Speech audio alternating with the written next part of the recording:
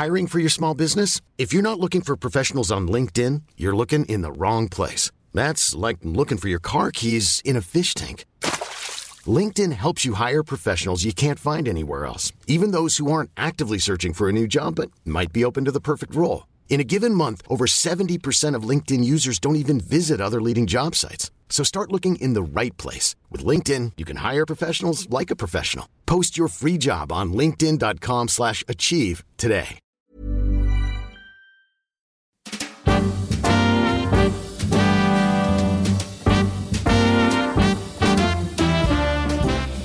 Hello, I'm Clive Anderson. Welcome to My Seven Wonders. In ancient times, the greatest monuments and superstructures, such as the Great Pyramid of Giza or the fabulous Hanging Gardens of Babylon, were celebrated as wonders of the world. And like days of the week and deadly sins, there were always 7 of them. In recent centuries, the Great Wall of China, the Taj Mahal, even the London sewage system have been recognised as more modern wonders. Other magnificent sevens salute natural phenomena, such as the Grand Canyon in America or the Great Barrier Reef in Australia. But what are the 7 wonders you would put on your personal list? That's the question I ask my guests in this podcast, and the guest I'm asking today is Esther Rantzen. Dame Esther Rantzen, DBE, who from 1973 to 1994 presented and produced That's Life on BBC One, an all-embracing combination of consumer affairs, human interest stories, light entertainment, serious investigations and weak puns. 21 years of prime-time Saturday evening, sometimes getting up to 20 million viewers, a figure now way beyond the wildest dreams of even Ant and Dec and Strictly Come Dancing. The programme established Esther in the national consciousness, enabling her to set up major charitable endeavours and campaigns, particularly Childline to help young people suffering abuse and later Silverline to assist the elderly.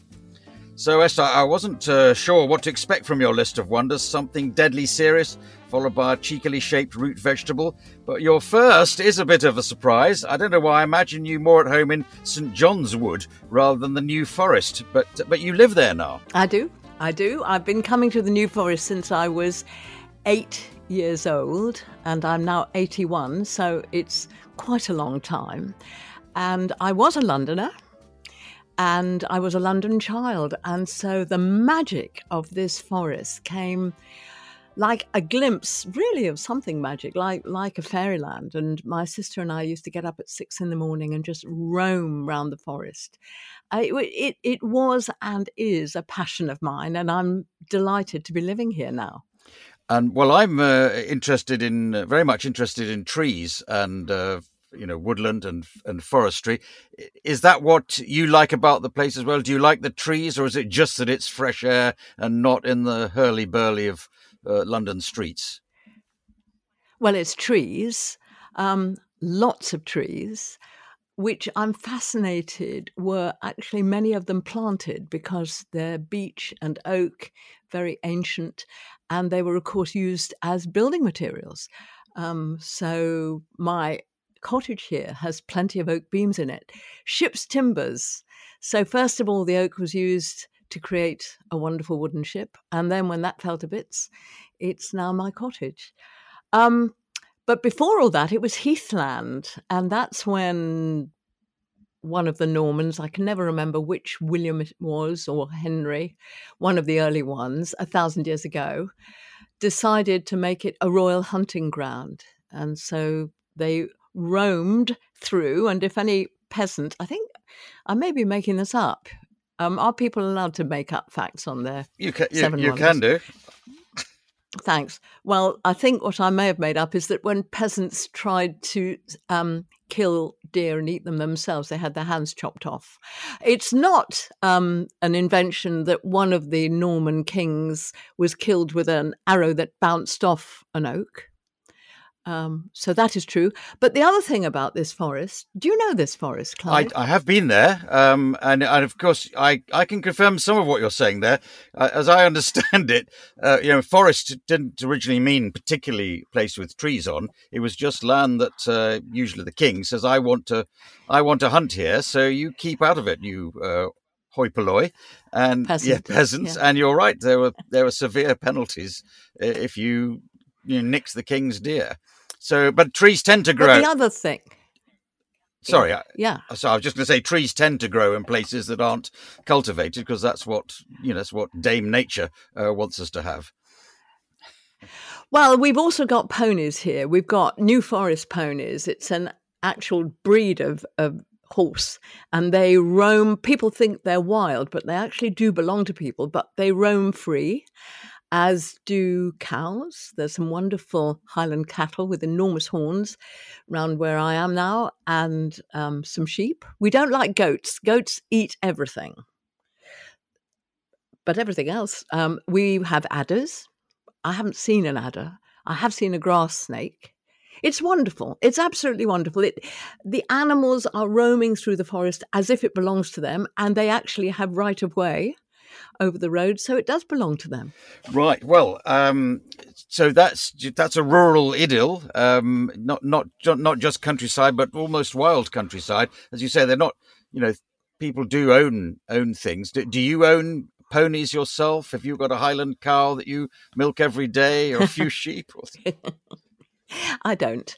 I admire them, and I have the right to graze them because the cottage where I live has commoners' rights attached to it, and I get quite a lot of wood each year, which I could use in an open fire, but I'm not very keen on that. But I still collect my wood, and I've got a quite nice garden here, so it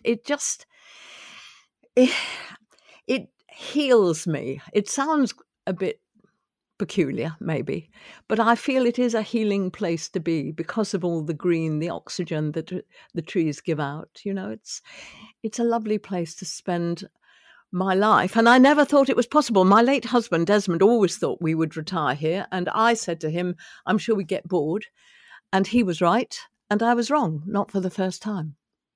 Well, so it's strange to think of you as retiring because you have always very energetic. I've mentioned big success you had on television, but you've headed up campaigns. Do you still take an interest in? I know Childline has gone on to be part of the NSPCC now, but all your many other charities that you've either been the patron of or the founder of or contribute. Do you still do that? I do, and they take up a lot of time, which I thoroughly enjoy. Childline occupies a lot of my life still. I do this sort of virtual conversation with our volunteer counsellors. I remain in touch with what children are talking to us about because people ask me. I write for newspapers and magazines about what issues are affecting today's children. But then, as you mentioned, I've also got the Silver Line, which is equally absorbing because it reminds me what older people need and the issues affecting them. And then, as you say, there are some local charities and other charities that I like to work with. And I do get called upon.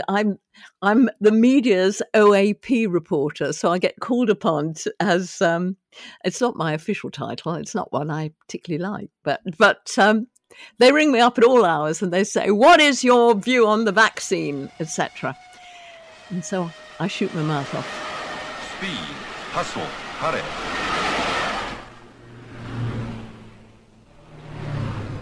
Everyone trying to get somewhere.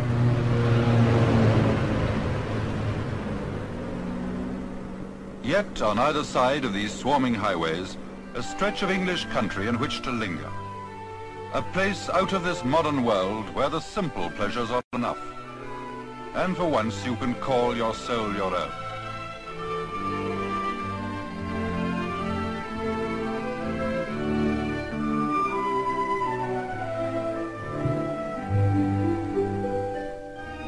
This is the New Forest in Hampshire, sometimes called a miraculous survival of pre-Norman England.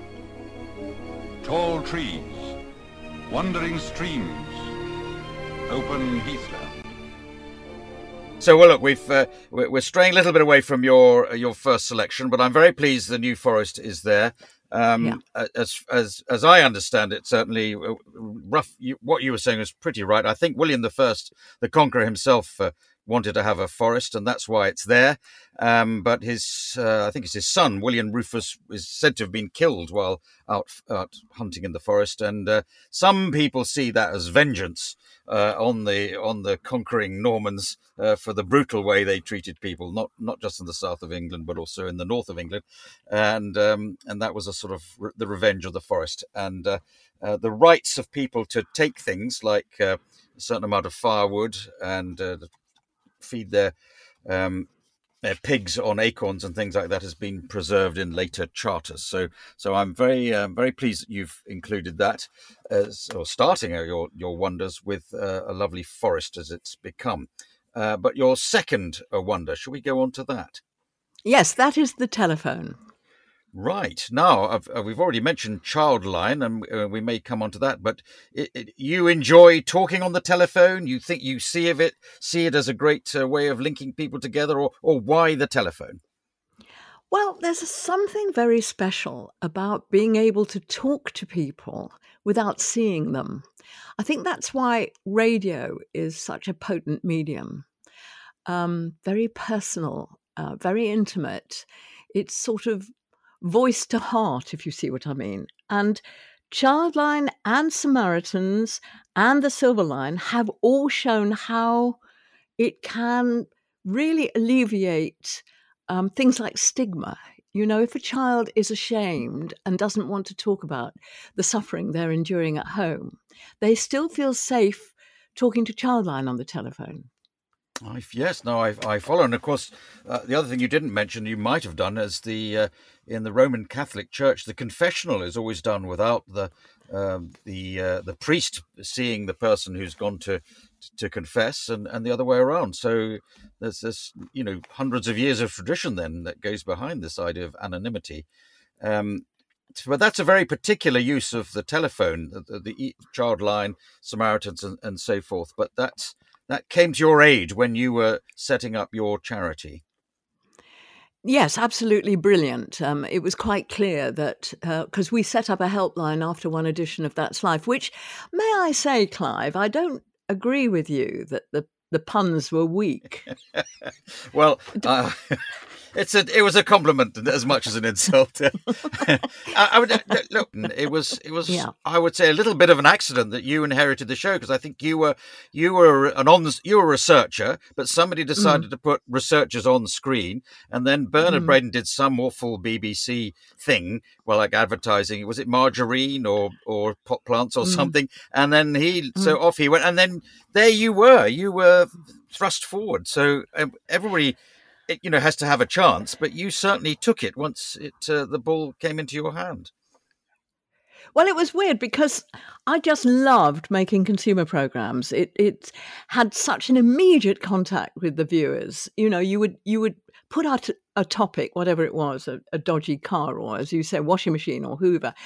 And by return of post, do you remember post in those days? Things with stamps and envelopes. We would get sackfuls of people saying, well, that is what happened to me, or how about this other thing that happened to me? So it was really seductive, because you had this fantastic relationship with your viewers who were not writing to say, why is your hair so awful, and you've got a big nose and that frightful dress, or big teeth in my case. They were talking to you about their lives, about things, and also sending you wonderful jokes too. I mean, the talking dog, and that sort of thing. I mean, sausages. Who knew? Sausages, indeed. Now you see, younger listeners will not know what the hell we're talking about. It's quite well. I mean, I pursuing a sort of serious point. You, having presented the program, you're going to just say, "Oh, we'll do a program about child abuse." You set up a Childline, which has continued to and become more and more important, really, as time has gone by, as we've learnt more and more about child abuse that was going on then, and it sadly is still going on now. Absolutely, and now, of course, it's changed a great deal over the last 35 years, because we've got our online services, so children can access us by email or with online chat, and they do. 75% of our contacts from children these days are online. But we still get those crucial phone calls, from the kids standing on a parapet over a motorway wanting to end their lives, which happens. I remember I was in the counselling room when one of our counsellors took that call, and we were absolutely on tenterhooks for 45 minutes until the kid allowed us to call the police.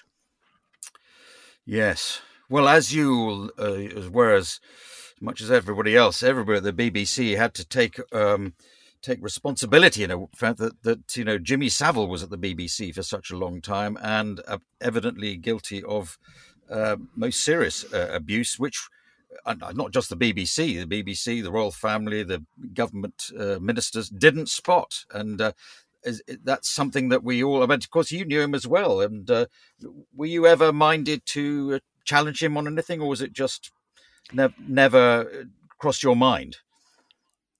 Well, there had been rumours when I joined television, when I was a researcher, there had been rumours, but it was all at a gossip level, and there was no one saying that he'd actually hurt them in any way.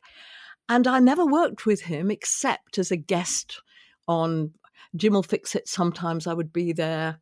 I think I saw him at charity events, which he did a lot of.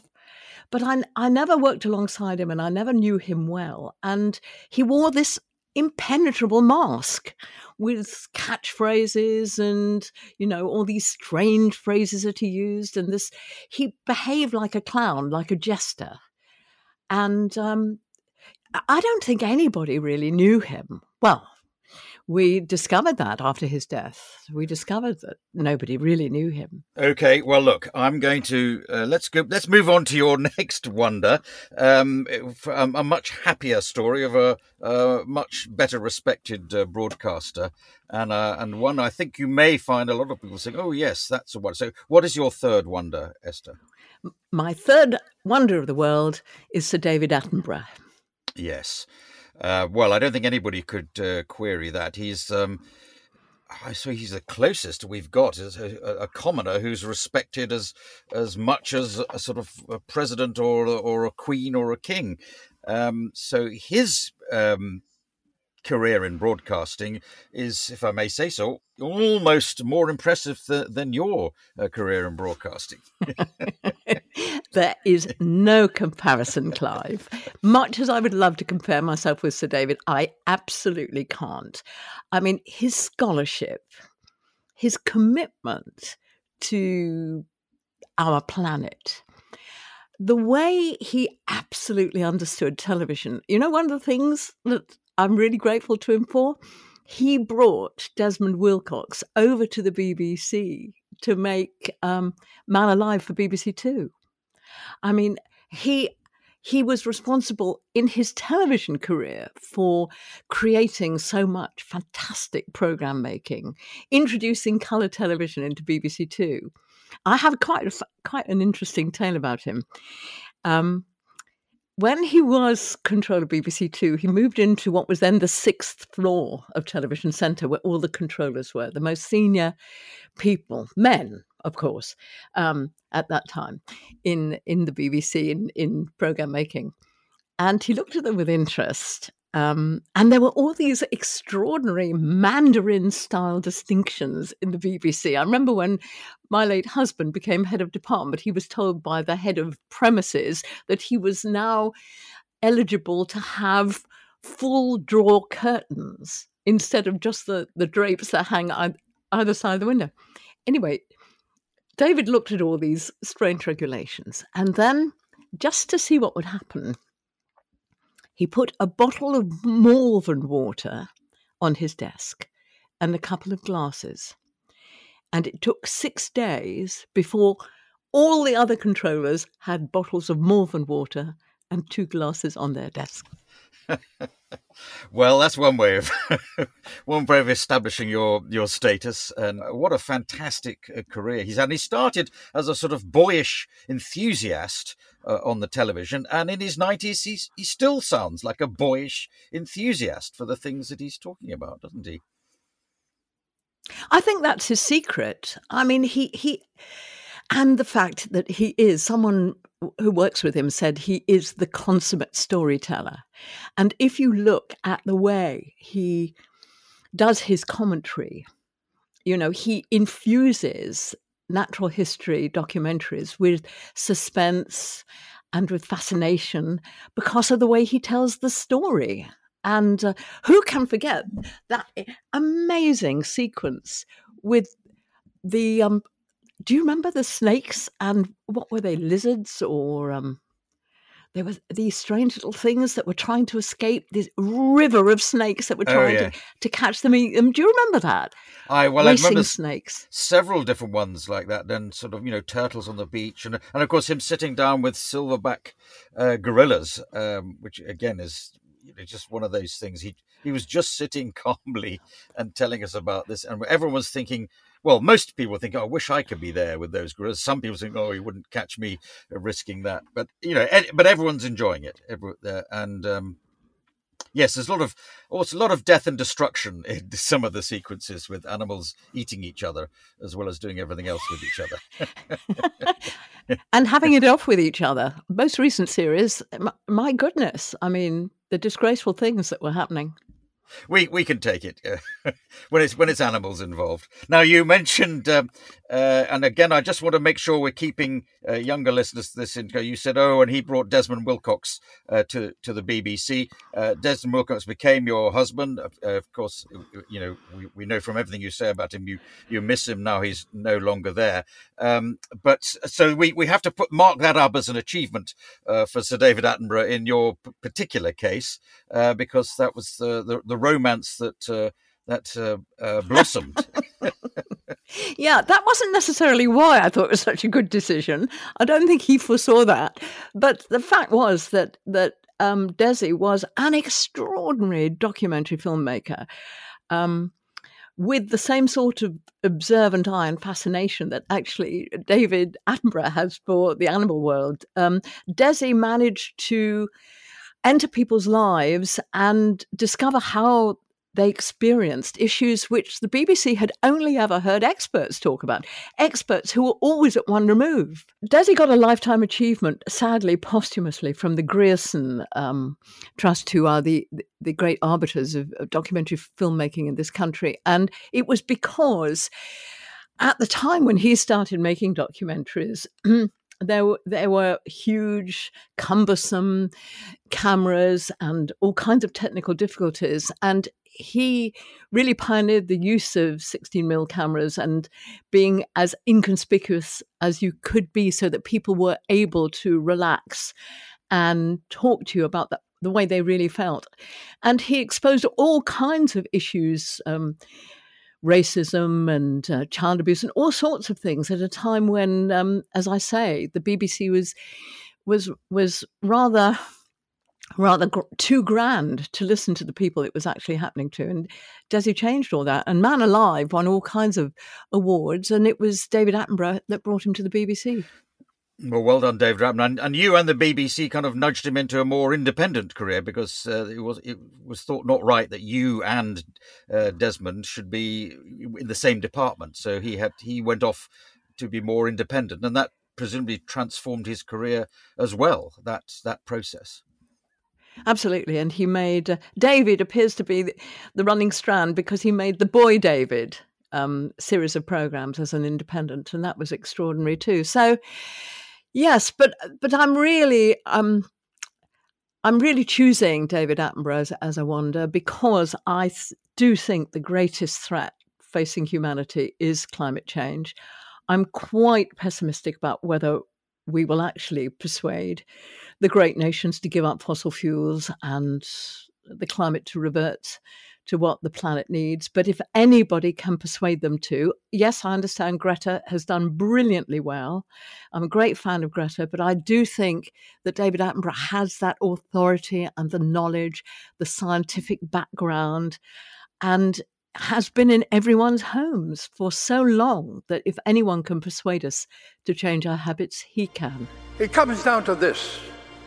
The people alive now or the generation to come will look at this conference and consider one thing.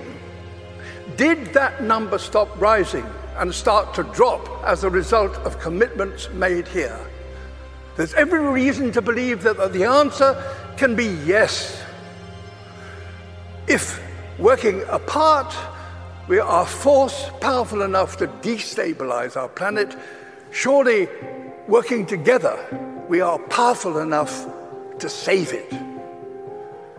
In my lifetime, I've witnessed a terrible decline. In yours, you could and should witness a wonderful recovery. That desperate hope, ladies and gentlemen, delegates, excellency, is why the world is looking to you and why you are here. Thank you. When you're ready to pop the question, the last thing you want to do is second-guess the ring. At BlueNile.com, you can design a one-of-a-kind ring with the ease and convenience of shopping online. Choose your diamond and setting. When you find the one, you'll get it delivered right to your door. Go to BlueNile.com and use promo code LISTEN to get $50 off your purchase of $500 or more. That's code LISTEN at BlueNile.com for $50 off your purchase. BlueNile.com, code LISTEN. Hiring for your small business? If you're not looking for professionals on LinkedIn, you're looking in the wrong place. That's like looking for your car keys in a fish tank.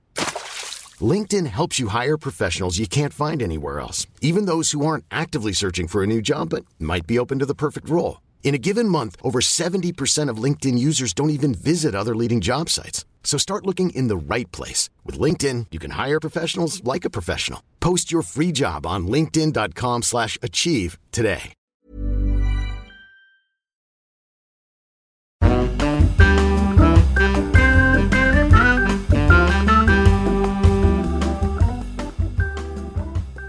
We've covered perhaps BBC quite a lot and serious topics. This may be one of the lighter topics. I don't know. Your next one. My next one is musical theatre.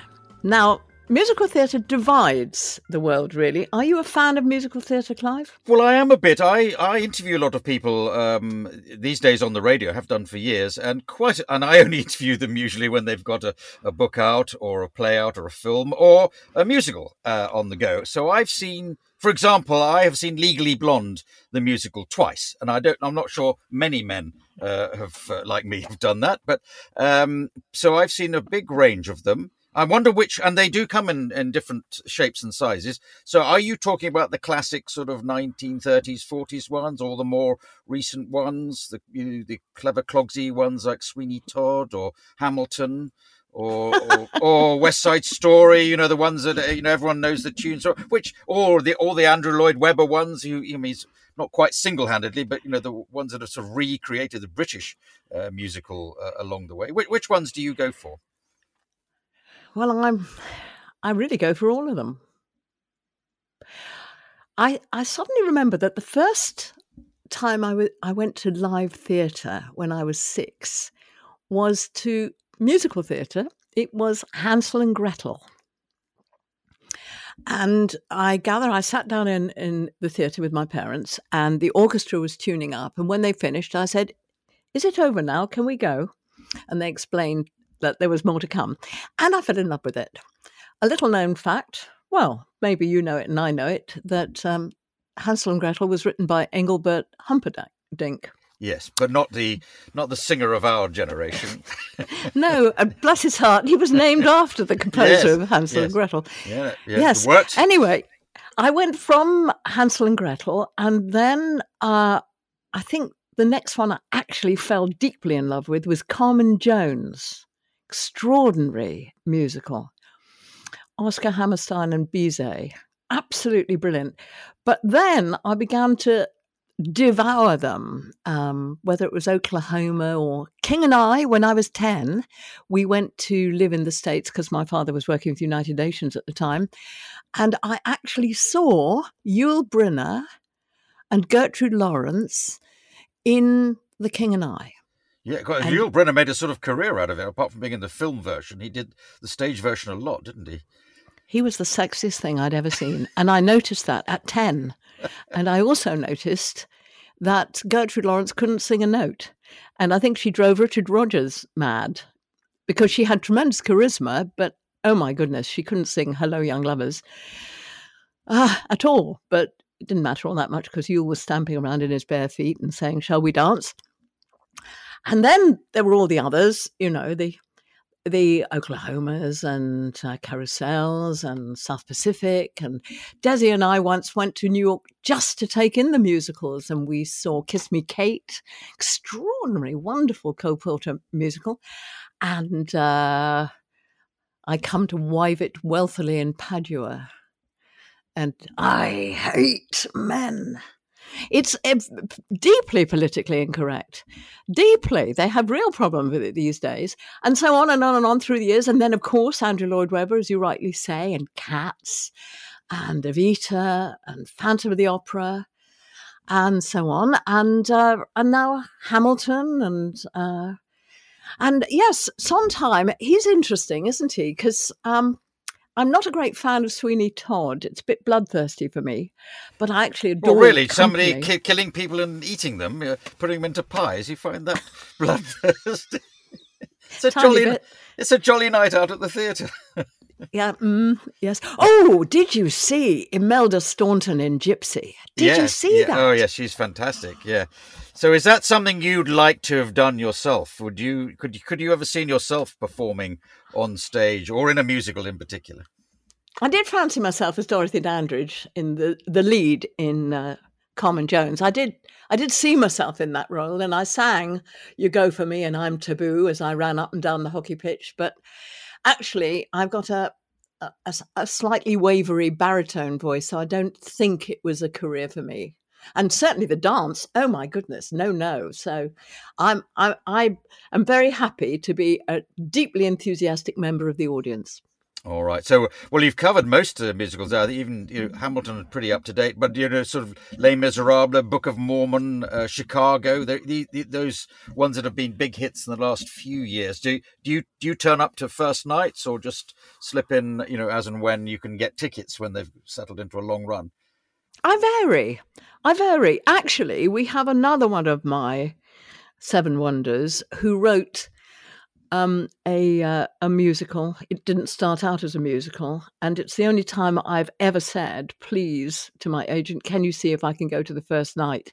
Because I just wanted to see the producers, the musical by Mel Brooks. Well, we'll save him to the end, I think. Okay. But as you're drawing attention, there's a little bit of overlap there. So your entertainment generally is obviously very much part of your makeup.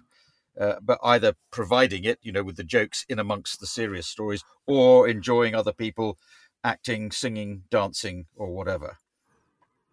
Yeah, I think it lengthens our lives, actually. When people ring the Silver Line, older people, on their own, the killer question I ask them is, what do you do for fun?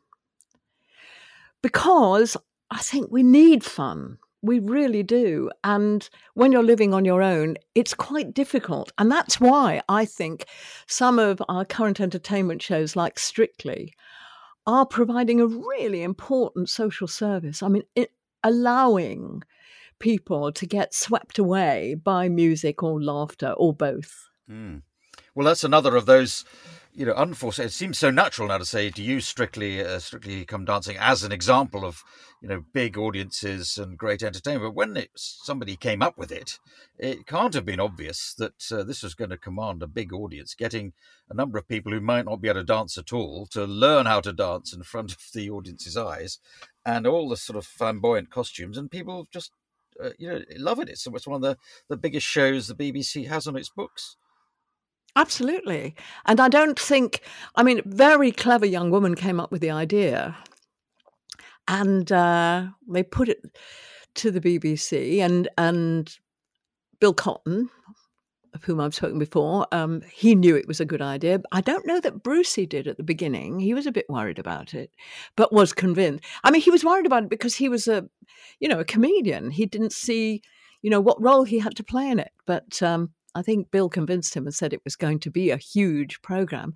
And of course, it's gone around the world. It's made fortunes for the BBC. It's a format that brings in so much money that it's a commercial property as well as being the thing that endears the BBC to the great viewing public.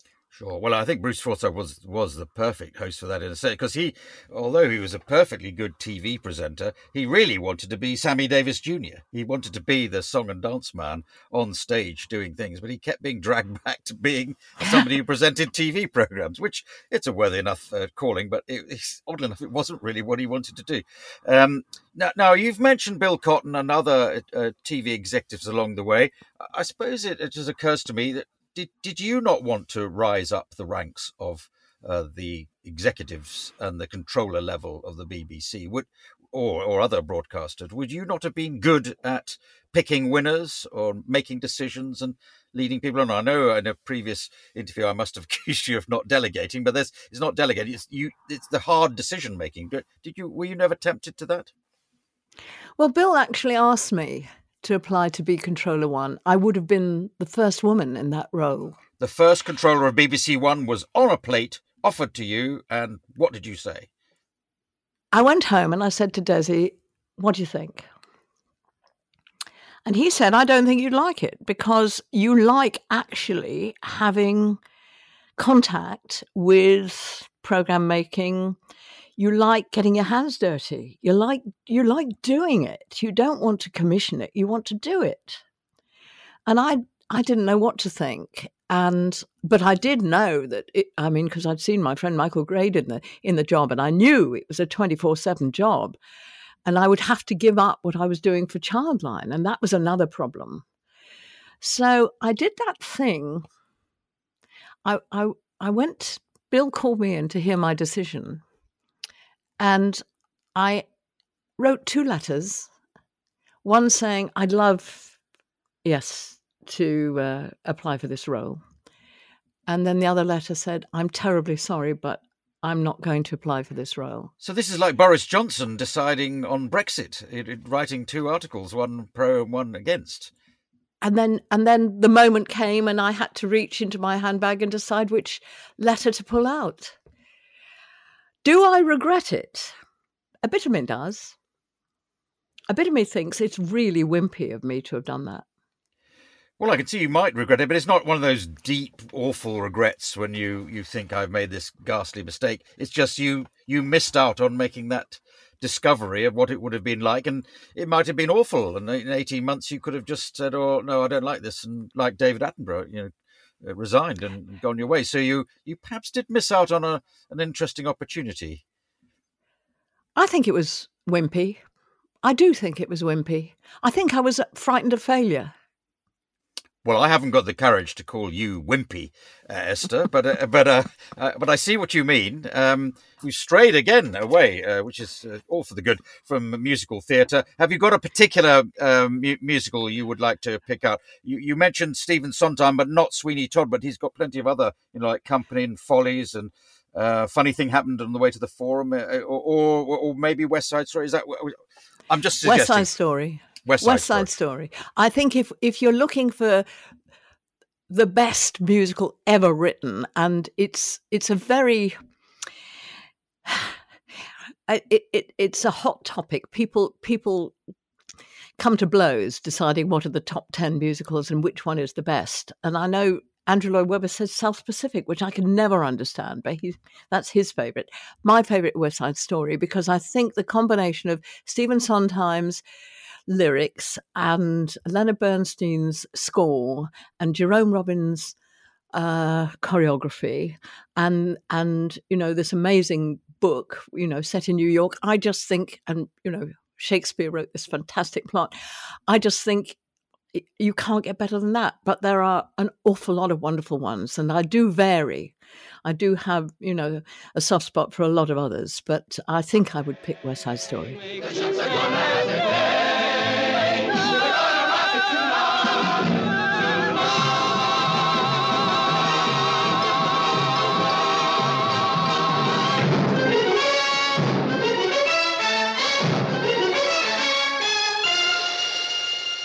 I think over South Pacific, because however good the songs are, I'm not sure the current feeling about the world is quite in tune with the attitudes in South Pacific, whereas West Side Story is kind of a universal story, isn't it? But on to your fifth wonder. We're still in the area of, I suppose, of enjoyment, but what is your fifth wonder?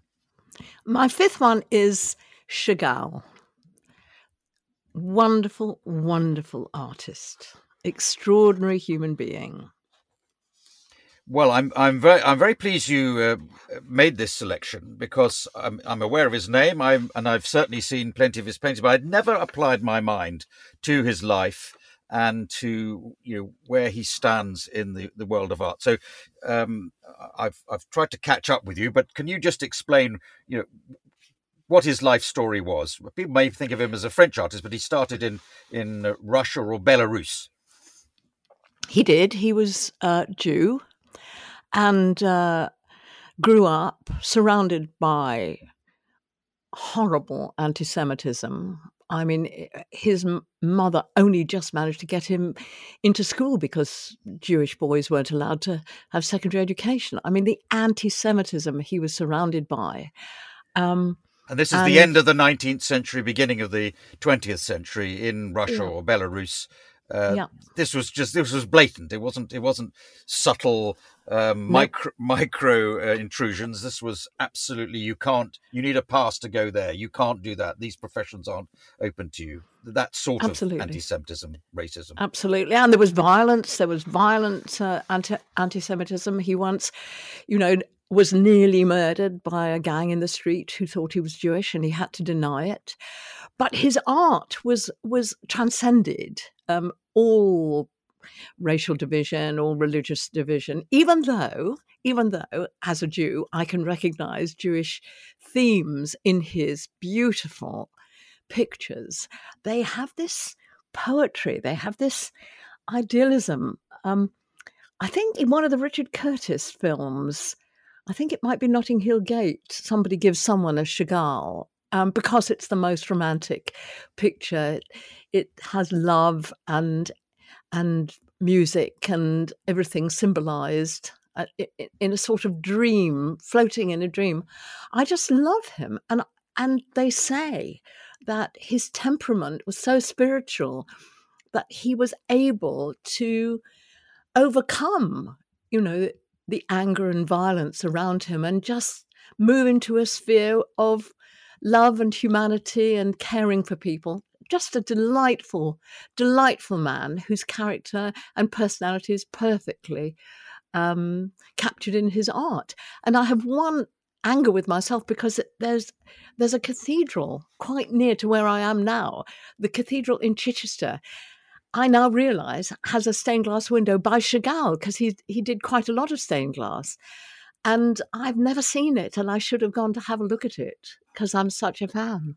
Yeah, he did lots, didn't he? In Reims, Metz, the Art Institute of Chicago, all sorts of places. That's something for you to look forward to, I suppose. It's maybe considered slightly odd that a Jewish artist would be doing the stained glass windows for Christian cathedrals, but as you say, he thought his work transcended all races. But is it right that one of his paintings was the basis or the inspiration for the musical, to go back to musical, The Fiddler on the Roof? Absolutely. Yeah. So that's two of your wonders could be linked there. And so that's not everybody who in one art form inspires another. But so he did go to Paris and was what we describe him as a modernist painting artist. Would that be the way to describe him? I suppose so. I'm not a great student of schools of art, but for me, he's just romantic. I had a funny experience because I was looking, when I was a fat cat in television, I was looking at a catalogue of some auction house, and I saw there were some Chagall prints that were being sold, limited editions, that might almost have been within my wallet bounds, if you see what I mean. So I went along and I got the time wrong.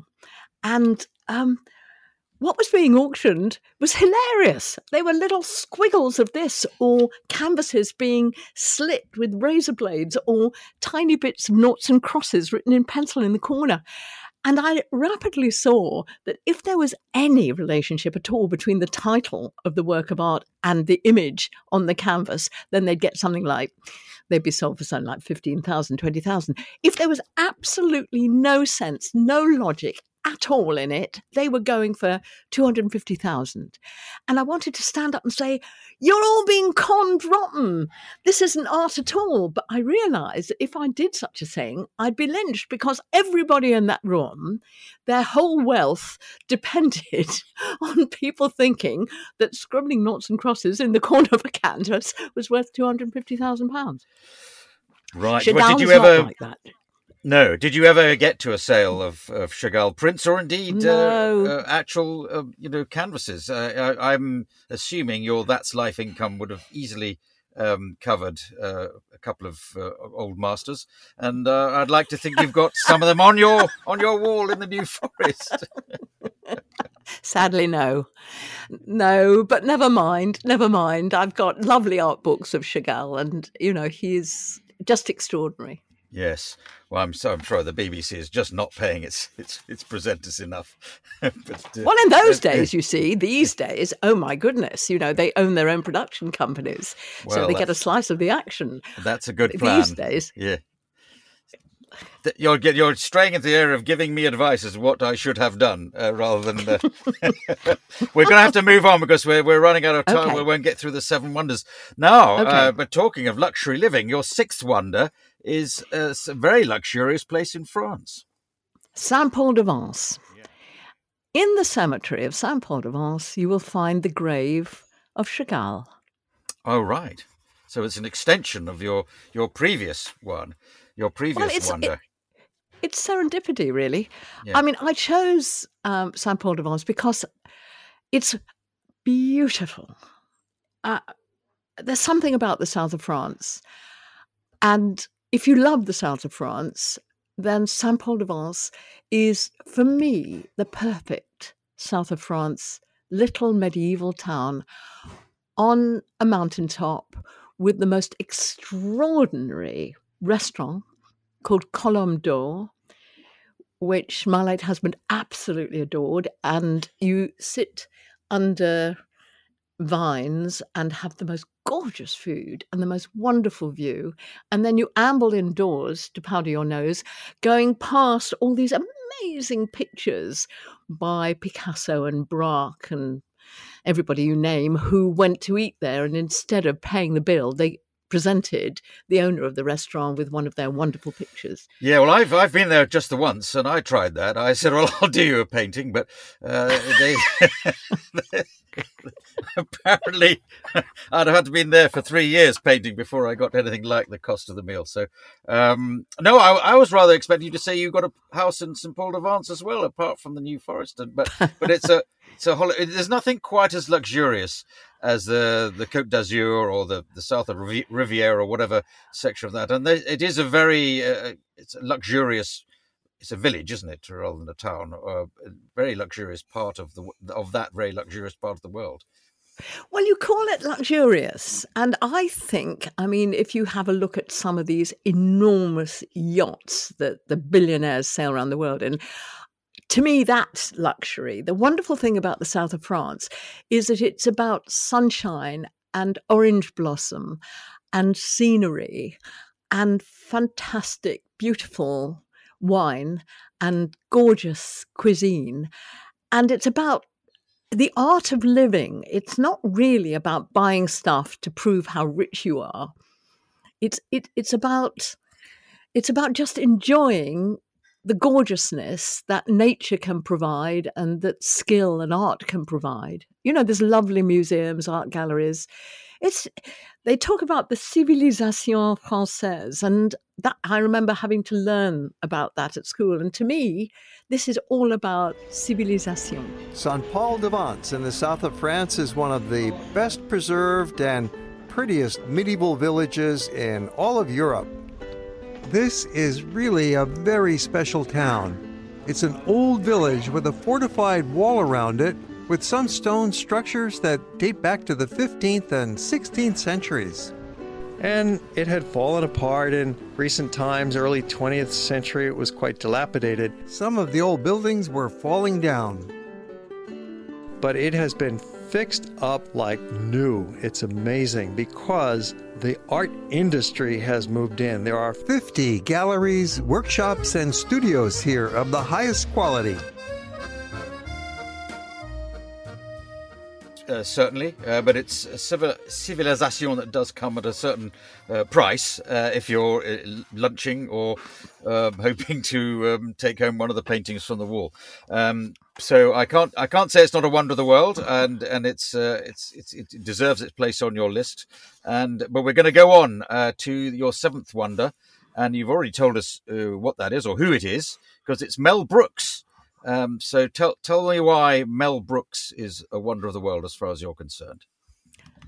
Because he is so funny. There's another 90-year-old. I'm sorry to bang on, but I think, I know from the Silver Line how many older people feel that they're past their sell-by dates, that nobody cares about them anymore, they're not needed by humanity. They're not even, one of our callers said, when he puts down the phone, he feels like he's joined the human race. Awful lot of older people don't think they have a part to play in the human race. Well, have a look at Mel Brooks. So funny, still so funny. And I think if you're having a bad day, if things are going against you, put on a DVD of The Producers. Yes. Yeah, certainly, yes. It's an excellent play, then film. Then it was a play. That's a musical. And as people may know, the whole premise is that a dodgy producer oversells the play he's going to put on a show called The Producer, which is called Springtime for Hitler. And because it's about Hitler, it's obviously not going to succeed, and he'll pocket all their money. But no, it is a success because people see it as funny. And so he weaves his magic through, bad taste, fun and dancing, jokes, hysteria half the time. And the director he picks for the musical he hopes is going to be a gigantic flop, so he'll never have to give the money back to the little old ladies he's seduced into funding this production. Anyway, it turns out it's a bit of a spoiler. I mean, I remember the first time I saw it, and I saw... You remember the audience sitting there like the three wise monkeys with their hands over their eyes and their mouths and their ears. Oh gosh! And the accountant Gene Wilder and the producer Zira Mostel go off and drink each other's health with joy at the bar, thinking they've got an absolute guaranteed flop, and then. Out they go, and the whole audience is in stitches and adoring it, and they're ruined, and they end up in jail. Well, but it's that it was Peter Sellers that alerted the great British public to the wonder of this film. He arrived on a Michael Parkinson talk show wearing a German helmet and a German overcoat. And then he started to quote some of the best lines. Churchill, terrible painter. I can't do it. Terrible painter. Hitler, there was a painter. He could paint whole flat and whatever it was. It was absolutely wonderful. And the audience was in stitches, and Parky was, killing himself with laughter. And Peter Sellers was saying, I didn't make this up. This is a film by Mel Brooks, which he had been shown. I think it was not really on release. And that's what alerted the great British public. And then they began to distribute the film because everybody was so frightened of it. Yes, for all the reasons you've. I wonder if he could make it today, and be joking around with Adolf Hitler and jokes about the Nazi Party. Would it be ruled out as being too distasteful for the 21st century? Oh, well, you see, John Cleese had to cancel himself because he did a Hitler march, didn't he, in one of the... the universities have gone balmy, I think. Something's going wrong. But I did go to the first night of The Producers, And it was even ruder than the film. This is the play, the stage version. That was on fairly recently, a few years ago, wasn't it? Absolutely. And then Mel Brooks was there, and he went up on the stage and he got a standing ovation for about 10 minutes. And he said, I thought you British were supposed to be so reticent. And we all laughed at ourselves because the joy of seeing that man. And of course, Blazing Saddles, wonderful, about racism, wonderful film. And Young Frankenstein. And I mean, Alan Yentob interviewing him, because Alan Yentob loves him. Alan Yentob, who incidentally acts That's Life, not that I bear grudges, once promised me that he would introduce me to Mel Brooks. Did he? No, he did not. These television so-and-sos who don't fulfill their promise. Yeah. You cannot trust them, Clive. You will have found that too. Well, certainly. But I have met Mel Brooks. In fact, I interviewed him. And it was more of a sort of improvised skit more than an interview. If I say so myself, it was funny because he, amongst his other things he did, was this sort of improvisation he used to do with Carl Reiner, the 2,000-year-old man. But we did a different thing. It was to do with wine tasting. And I think, now I think about it, I'm sure he'd done it lots before. But he was hysterically funny. And I always felt slightly guilty about it because he was very, very funny. And then we showed a clip of a film of his called Robin Hood Men in Tights. And the clip was very funny. But I don't think there was anything else funny in that entire film. It wasn't one of his best. So anyone seeing it, I'd like to think, oh, this is funny. Clive Anderson with Mel Brooks. Oh, and there's that funny clip. Oh, we must go and see Robin Hood Men in Tights. And it wasn't quite as good as the other films that you've been enthusing about. And I'm happy to enthuse with you about that. And of course, he was a great chat show guest, actually. And odd enough, he was married to Anne Bancroft for many, many years, who famously froze. And I think it was, would we park it with Terry? I think it was with Terry Wogan. She just couldn't think of anything to say at all. And so presumably she let him do a lot of the talking at home and wasn't quite as interested in showing off and being funny. But there it is. Mel Brooks. Our nation now, sir, our nation is in a serious economic situation. Yes. You have inflation, the balance of payments, the balance of trade, the deficits. Oh, boy. What would you suggest, knowing what you do about the history of the economy? Woof! We're in trouble. The history of the economy of the world. I'm saying woof. Yes. Because America's our low ebb now. We're in low ebb. I know. The socioeconomic problems that we are faced, I am asking the magnitude of them. I am asking you for help and a solution. Do you have one? I have one solution. Yes. I say this is the time to sell America. Sell it. To who? Sell America to who? I'd say sell it to Japan. No, They're going to get it in 10 years anyway. We might as well sell and make a profit. And that's your solution to our economic problem? That's my solution. I don't think it's a valid one, sir. Well, I didn't major in that in school.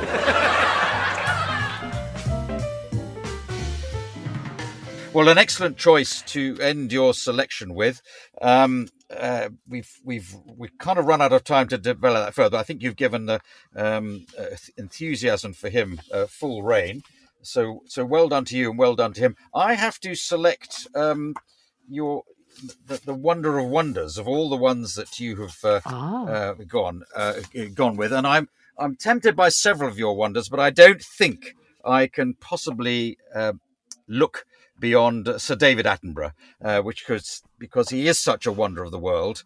He relates to you and to a lesser extent me in our television careers, and I think everybody in the country really would tip their hat to Sir David Attenborough. He's the only name they could give to that boat, which everyone wanted to call Boaty McBoatface, and they weren't going to do that, so they had to go with the David Attenborough instead. But thank you very much, Esther, for sharing your 7 wonders with me. I've chosen the wonder of wonders from your list of 7, and the one that struck me as particularly wonderful was Sir David Attenborough. So thank you very much. I look forward to you being a wonder on somebody else's list in due course. Unlikely. Well, I don't know. If only you'd taken that BBC One job, I think you would have been because you were. We've hardly mentioned it, but you were an inspiration, I suppose, to the feminist cause in that there weren't so many shows built around a woman as there were built around men in the time you started. And it's much more normal or usual today to have women in exactly the same sort of position. So did you see yourself as striking a blow on behalf of the sisterhood? What I felt was, if I failed, I would be doing damage to the prospects of other women who also needed and deserved promotion. So there was quite a heavy responsibility on me. And you asked me if I was driven. I do think, in a sense, that thought drove me on, that I had to work harder, do better, because if I didn't, the next women coming up, who would be much more talented and deserving of promotion, would not get the opportunities. All right. Well, I think you blazed a trail, blazing saddles on the trail, help that by Mel Brooks. Thank you very much for joining me, Dame Esther Rantzen. If you enjoyed listening to My Seven Wonders, it would be wonderful if you could rate and review us on Apple Podcasts or whichever platform, site or provider you found us on. But thank you very much for listening.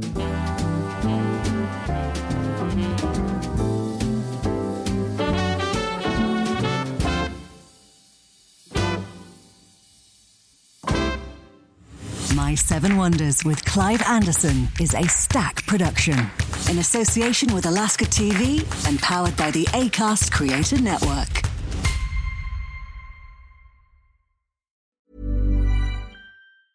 Ever catch yourself eating the same flavorless dinner 3 days in a row? Dreaming of something better? Well, HelloFresh is your guilt-free dream come true, baby. It's me, Keke Palmer. Let's wake up those taste buds with hot, juicy pecan-crusted chicken or garlic butter shrimp scampi. Hello Fresh. Stop dreaming of all the delicious possibilities and dig in at HelloFresh.com. Let's get this dinner party started.